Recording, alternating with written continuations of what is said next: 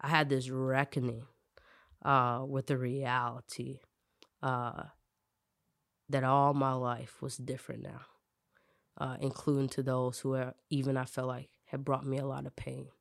And so what did it look like to bring forgiveness and healing to the world around me? And so that was part of my identity now. That I was a child of God, and I had to be like this father that I now had, who was God, who I never had in my real life.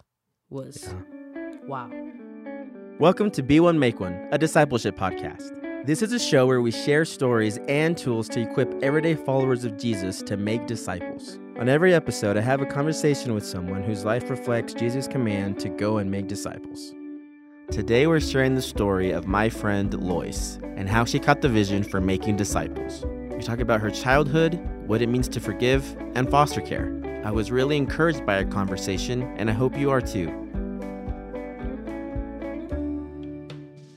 All right, Loyce, thanks for being here with us today. Hey, thanks for having me. Before we started recording, we were just chatting on our way over here, and you mentioned, I love what you said. You said suffering's coming. Yeah. And you said suffering was a part of my life before I was a Christian. Now that I'm a Christian, it's still very much there. So I'd just love to hear how you became a Christian. Yeah. To begin with, if that's okay. Yeah, of course. So I was not raised in a Christian home, which is, when I think about like my mother's background and my grandmother's background, it's kind of a little bit weird because it was culturally acceptable even in my family to just be like, you believe in Jesus. But my mom was like, I don't believe in the God. So my mom was a atheist. But she was pretty open and like kind of like, hey, but people can believe what they want. And so I kind of grew up under that.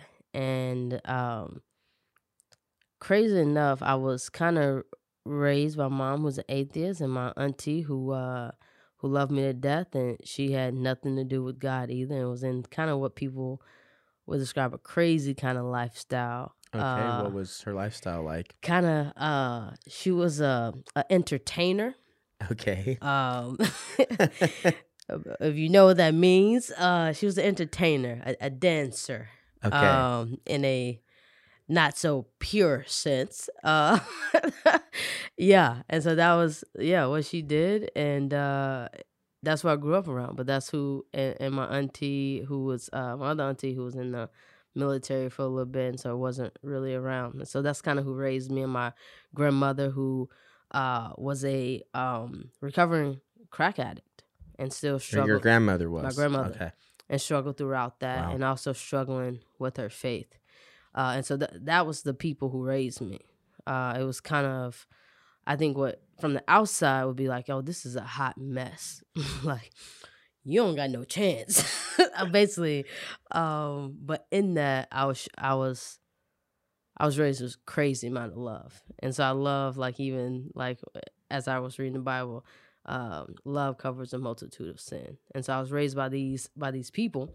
And so the dynamics came with that. And so being raised by these people and being in friendship with certain people who related with my story, who I connected with and who I got along with and who I just like rocked with easily, we were hanging out and kind of grew up and were, I guess, liked and played sports and having a good time. Like we and so going into high school, I was party Loyce. I could have a good time. And that involved anything. That was that was anything. That kind of what it was. And so in that situation of my friends and us just kind of kicking it, and I didn't think I was that bad because I'm a decent person. My family's decent people. They take care of people and different things. And then one of my homies, who I actually partied with and I knew kind of like majority of my life, he said he was a believer now. He said he believed in Jesus and the Lord had saved him. And I thought to myself, you tripping? And how old are you at this point? I'm a high school. Okay. High school. So I'm kind of coming to the end of my high school kind of career, about to graduate. and he has found the Lord. My homie, he was a model, and so he used to let me know about all the parties. Like, it was a good time, And he talking about he served Jesus now. He a Christian, and I thought he was joking. I said, "Hey, give it 3 weeks to a month. You'll be you'll be back." And the boy didn't come back. It was I was like, "Hold up, so you really about this?" And kind of crazy story, but I keep partying. He's not coming back to party, and then me and my homies keep partying. But what ended up happening is that a party kind of got busted, and we went to my homie Alex. That was his name, Alex's house. And he just became a believer, but he was like, "Hey, y'all can stay here. That's fine." And so we stayed there. And I had this tendency, after I've been drinking and doing whatever, I woke up early, always. And so he was going to church, and I just started talking to him about, "You a Christian now?" And I invited myself to church, kind of. And kind of crazy weekend party. I said, "I'm gonna come to church with you," but I was too kind of messed up to go to church. I had enough respect for church not to walk in there crazy, right? And so I didn't go next weekend, like I said, but I came like the weekend after that, and we still have the Facebook kind of conversation of me saying, "Hey, I'm gonna come with you," and so I came, and it was Easter Sunday. And my pastor actually had my 7th grade middle school teacher, who was my social studies teacher, give up. And she just started exhorting Jesus in a way that I just hadn't experienced. And I was literally sitting there. I always say it was like a little devil on my little, like the little devil angel, like little demon on your left side and then a little angel on your right side. I say it was like that. And I did not want to become a Christian. I did not. Last thing I want to do is become a Christian, because I knew enough Christians to know, like, if you becoming a Christian, that means you changing your lifestyle. Like, right, there's a cost there. There's a cost. Right. I was like, I'm not about that. So I'm sitting there in this it's a small little church. I'm talking about just getting started. Like, I walk into the church, I'm thinking it's Easter Sunday, so everybody go to church on Easter, but it's like everybody I know. And I'm like, oh my gosh, I'm just like, oh. And so I still remember sitting there kind of like, I don't want to be a Christian, but this teacher just keeps exhorting Jesus and talking about how Jesus is for me and how he loves me. I'm just like, I don't want to be a Christian. This, and it's crazy, but I feel like I'm having this wrestling with the Lord of like, I don't want to be a Christian, but the Lord's like, you will be, and I'm like, I don't want to do this, and the Lord's like, you will, and so that's why it's like this. I'm like, what is going on? And what's crazy is the pastor gets up and he starts preaching. It's a small church, so the pastor used to kind of get up and walk around, and his name's Stan. And so Pastor Stan is walking up, and I just kind of grab his hand, and we just kind of lock hands. And there's no altar call, no nothing, really. And I just grab his hand as he's walking by, and he takes me to my 7th grade middle school teacher, who was just kind of exhorting Jesus. And she knew me, and she there's no crying, there's no altar call, there's no nothing. And she says, "Loyce, what do you want?" And I remember I just looked at her there, and I said, "I want something different." And so she sat with me and prayed with me. And that life, I think that Sunday morning, the Lord saved me and changed my life. And I did not want him. I was not really interested. I was kind of like, I check out church with my homie. And so that Sunday morning, the Lord saved me and began a crazy work in my life. Wow. Yeah, so that's how That's amazing. It was crazy. That's crazy. I think what I really appreciate about what you said there is when you said, I knew that being a Christian it'd have to change my whole life. I think that's such a wise thing to even know before you're a Christian is, like Jesus, you don't have to earn salvation, but it does. Surrendering your life to Jesus basically means he's controlling your life. Yeah. And he could do anything with it. Yeah. Which it is a cost, I think, to really consider. It really is. And I think something that resonated with me, shortly after I was saved, I heard this pastor say, he said, if you got hit by a 16-wheeler and you walk across the highway, you got hit by a 16-wheeler, and you walked up to one of your friends and you told them, hey, I got hit by a 16-wheeler, just like normal, they'd be like, no, you didn't. Like, either you lying or you crazy. And that was the reality that I experienced, is that like this 16-year-old was God. I got hit by the creator of the universe. And if I get hit by the creator of the universe and he was now in me and a part of my life, where I was learning, well, I had to change. And if I didn't change, either I was crazy or I was lying. And so that was the reality I was hit in within like a couple of weeks of like, oh, you probably should be different because you got smacked by this God of the universe. Yeah. Wow. That's amazing. So after you became a Christian, that's probably what, still the end of high school that this happened? Yeah, a week before I was like graduating, like a week or two Wow. before I was graduating. Yep. Wow. So then what did it look like for you to start as a new Christian, kind of growing, getting to know Jesus better? Kind of what was that like? Yeah. So what happened with me was kind of, I told you my friend Alex is kind of part of the story. And again, we were partying with all our homies and kicking it. And so I get saved now. And Alex knows because he's there. And we walk out of that church. And I'm like, I follow the Lord now. And I look over to him. I'm like, you got to help me. I'm like, we in this together. It was kind of like, bruh, we in this. So that's kind of how I felt. And so we leave. And two crazy things just start happening is that I just had this desire, this crazy, like, I need to read the Bible. I need to read the Bible. And so, and no one really said that at first, of course, but at first I need to read the Bible. And so I remember I got a Bible. I don't even remember how I got this Bible, but I was like, Alice, let's go to a store, get a Bible. Somehow I get this Bible. And I started reading through it. And I was like, well, I'm a Christian now, so I need to know. That was my key. I'm like, well, Christian Bible, I need to know this thing. So I started reading the Bible.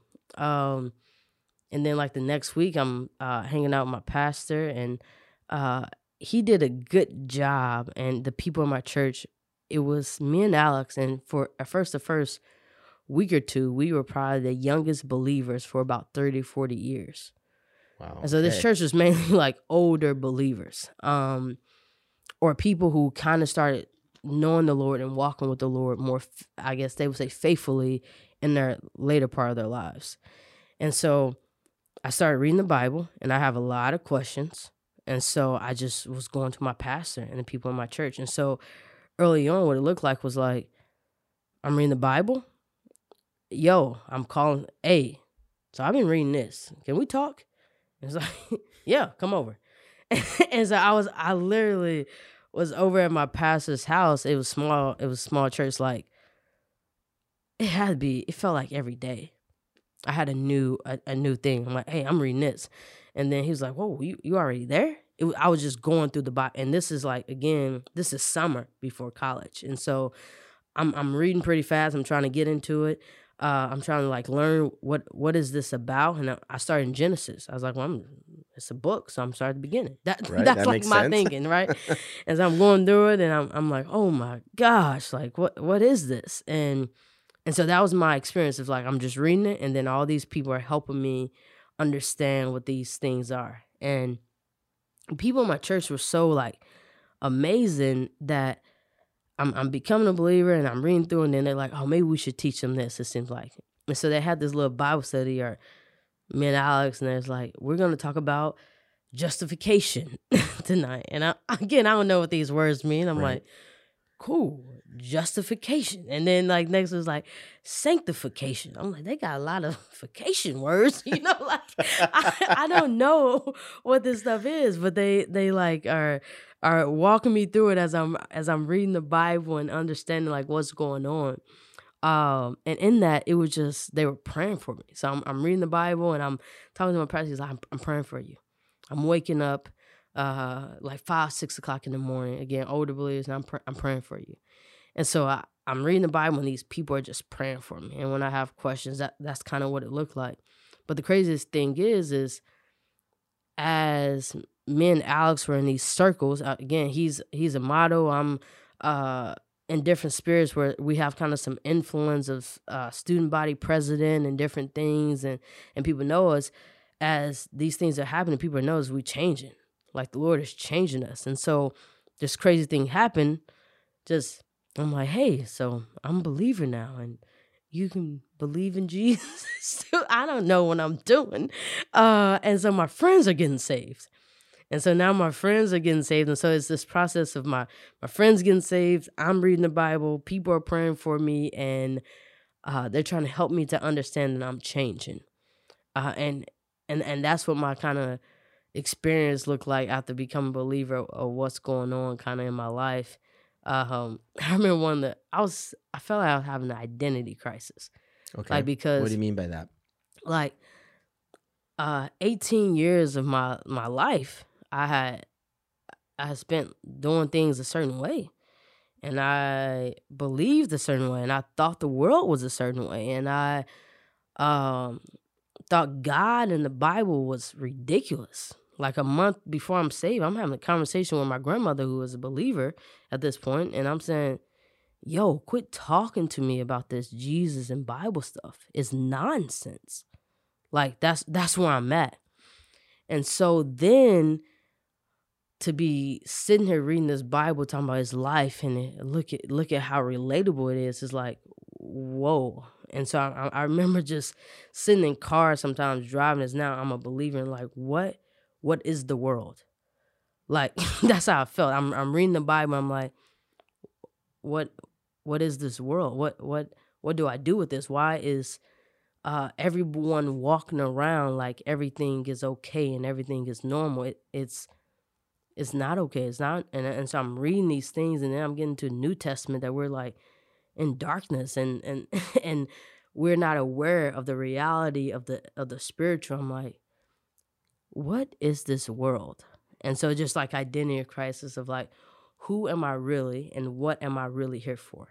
Was crazy to me. To now be a Christian in this whole new spiritual realm is like happening, and no one's aware of it. Everybody's just walking around like it's just cool. We're going to school, and Friday and Saturday we party, and then we got a holiday. And like, oh, that's not just what it was. What's kind of crazy to me. Yeah, so it sounds like the world almost opened up for you. Yeah. Where it was one way, you thought one way, and then boom, you become a Christian. Now you're like, there's a spiritual realm, there's good and evil. People are perishing every day. Like, man, people gotta get saved. Yeah. Dang, that's big world change. It was a lot. So how would you answer that question now? What is your identity? What is your purpose? Yeah, I think now, over time, I think, especially that summer, realizing like I was kind of called out of the world. That like now I was this verse is coming to my mind. It's like that I was truly a child of God. As it talks about in John 1:12, but to all who did receive him, who believed in his name, he gave the right to become children of God. And so this new identity as a child of God was kind of like what I was stepping into. And yeah, and so that was like my new identity. And in that, my church did just a really crazy job of like really emphasizing that as a child of God, that I brought blessing to other people. Like that I was supposed to be even thinking about what is it, 2 Corinthians chapter 5, a minister of reconciliation, an ambassador for the kingdom. And so they did even my pastor did a really good job of like really displaying that now I was a child of God. And so I had different purposes in furthering kind of like this kind of city of God. And I like, you're supposed to bless. You're supposed to be the hard thing. You're supposed to forgive. I remember that. I'd never forget this crazy sermon that my pastor preached about forgiveness. And someone who grew up with my mother, who was a single mother and a teen mother, pregnant with me when she was 15, had me at 16, to then hear that as a child of God, that is my right not to be angry with my absentee father, but to forgive him, was different. that I was supposed to forgive him and pray for him and love him. And that was part of my new identity as a child of God, to be like my Father and to be merciful and to be good, even to those who seem like my enemy, was crazy. And so I had this reckoning with the reality that all my life was different now, including to those who even I felt like had brought me a lot of pain. And so what did it look like to bring forgiveness and healing to the world around me? And so that was part of my identity now. That I was a child of God, and I had to be like this Father that I now had, who was God, who I never had in my real life. Was wow. Before we were recording, Loyce, you mentioned that you become a foster parent recently. So I would just love to hear, what was that like for you? How did you come into this? Because I feel like you just hearing your story now, it's like you like become a Christian and then God does these crazy things and now you're a foster parent. So would just love to hear what that was like. Yeah. So it's interesting. Maybe the Lord's kind of always even prepping me for this or getting my heart stirred for this even before I knew him. Because even thinking about Alex, my brother Alex, he was raised in the foster care system. And so that was reality. Even a lot of my friends who I spent a lot of time with, I remember them being a part of the system, even before I was like a believer, just like that was the reality of their life. And so when I became a believer, I was reading through the Bible, and I started trying to read through the Bible like every year or whatever to try to like know the story of the Bible and be familiar with the story of the Bible and what the Lord was doing. And I found comfort in the reality that, some people call it like the quartet, but the Lord was always for like the poor and the immigrant and the widow and the orphan. And so throughout my life, and even early on, I was really charged and kind of like, if this is on the Lord's heart, it should be on your heart. Mm-hmm. And so for me, that was always kind of it was kind of like the duh of scriptures for me. Like I couldn't it's everywhere. Yeah, it's like everywhere. It's like, oh my gosh, even from Genesis to Revelation, even when Paul is talking to like, and the one thing we were excited about after like one thing we knew, we were gonna care for the poor, right? And so as I've moved in all these different cities, I've lived in a lot of different cities over the last years. It's like, okay, whatever city I am, if I'm gonna be evangelizing and doing discipleship and making disciples, well, the poor and the orphan and the widow and the immigrant better be amongst those. That was my conviction from Scripture. And so in the most recent city I moved to, I was going to be in a spot by myself and living by myself. And so it's like, oh, I can pursue this.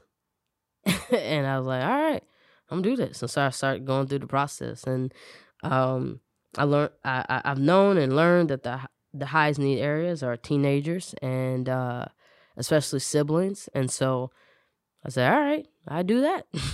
It's a need, and so let's do that. And so I think for me, it was just conviction from the Scripture of like, what's on the Lord's heart, and how do I serve in these areas that the Lord is like, I'm not going to be quiet about. And so how do I, as a child of God, who's trying to be like my Father since 10 years ago, how do I be like my Father in these areas? And so that led me to become a foster parent. And it's been a wild ride and learning how to sacrifice and learning how to depend on the Lord and learning what does it really look like to serve and to be uncomfortable. So I would love to hear more about that. What do you feel has been what do you feel is really difficult about being a foster parent? Yeah. To teenagers in particular. Yeah. I feel like I could write a book already, But no, I think something's been encouraging, but also hard is the reality. Um, you are. I'm trying to train these African American women, trying to raise them up into who I believe that they are, and to the potential that I believe they are, regardless of their background, regardless of what they've been through. That this is what you can be, right? And so the reality is, what people have encouraged me with is that I didn't start from birth, and so there's a whole different challenge trying to raise people up and trying to motivate and encourage them to be all that the Lord has created them to be when they haven't heard that since birth, when they're hearing that 13 years in and 16 years in, that you're made in the image of God. And by that fact alone, you are deserving of dignity and respect, and no one can ever take that away. And so that's been challenging to say, I'm trying to raise you up in that. And then also, what's been really challenging, when I feel disrespected or feel dishonored, to forgive and to be patient and to be merciful and to be understanding and to say, I'm not holding this against you and I still love you. And then to really move in that love. And so for me, I was joking around with somebody. I was like, it's a hard thing to tell a 13-year-old who never apologizes and never admits that they wrong, sorry. And I'm trying to model how to say sorry and how to say thank you and how to say I'm grateful for you, even in the midst of the hard things. And so I'm learning just like, I'm not as merciful as I thought I was. I'm not as forgiving as I thought I was. I'm not as patient as I thought I was. And so that's been like really like challenging and difficult, and really feeling like I don't know what I'm doing at all. And I really need to depend on the Lord in this. Like, I need God. Yeah. And especially for them who didn't grow up in a Christian home. They not about Jesus or the gospel or anything of these things.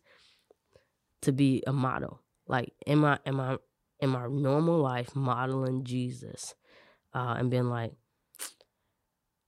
they can look at me and be like, I might not feel the gospel right now, but I can't say Christians are jacked up and hypocrites.